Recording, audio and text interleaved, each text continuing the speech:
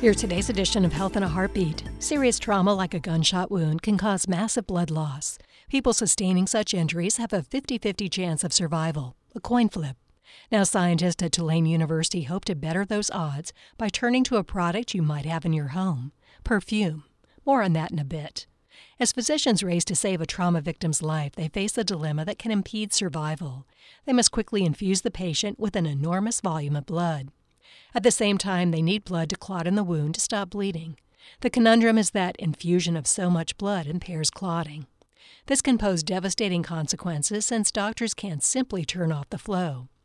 Investigators have known that blood vessels are surrounded by a barrier of sugar molecules, which protects cells. Without this protective barrier, hemorrhage is much more likely. Tulane researchers, however, discovered on a cellular level how that protective layer of sugars can be ripped away. Cellular metabolism, they found, jumps when a patient receives a large blood infusion. That allows enzymes to attack the sugars, releasing them into the bloodstream, where they work to impede clotting.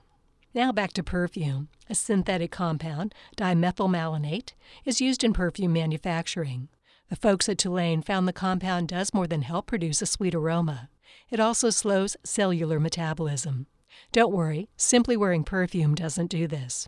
Study authors hope the compound can eventually be used to create a drug that could be given to hospital-bound trauma victims. That might just lead to saved lives in the ER. Health in a Heartbeat is produced by University of Florida Health, committed to advancing excellence in patient care, research, and education, and by WUFT-FM. Today's script is featured on the web at heartbeatradio.org. Our website provides a script archive and includes links to other trusted health-related websites.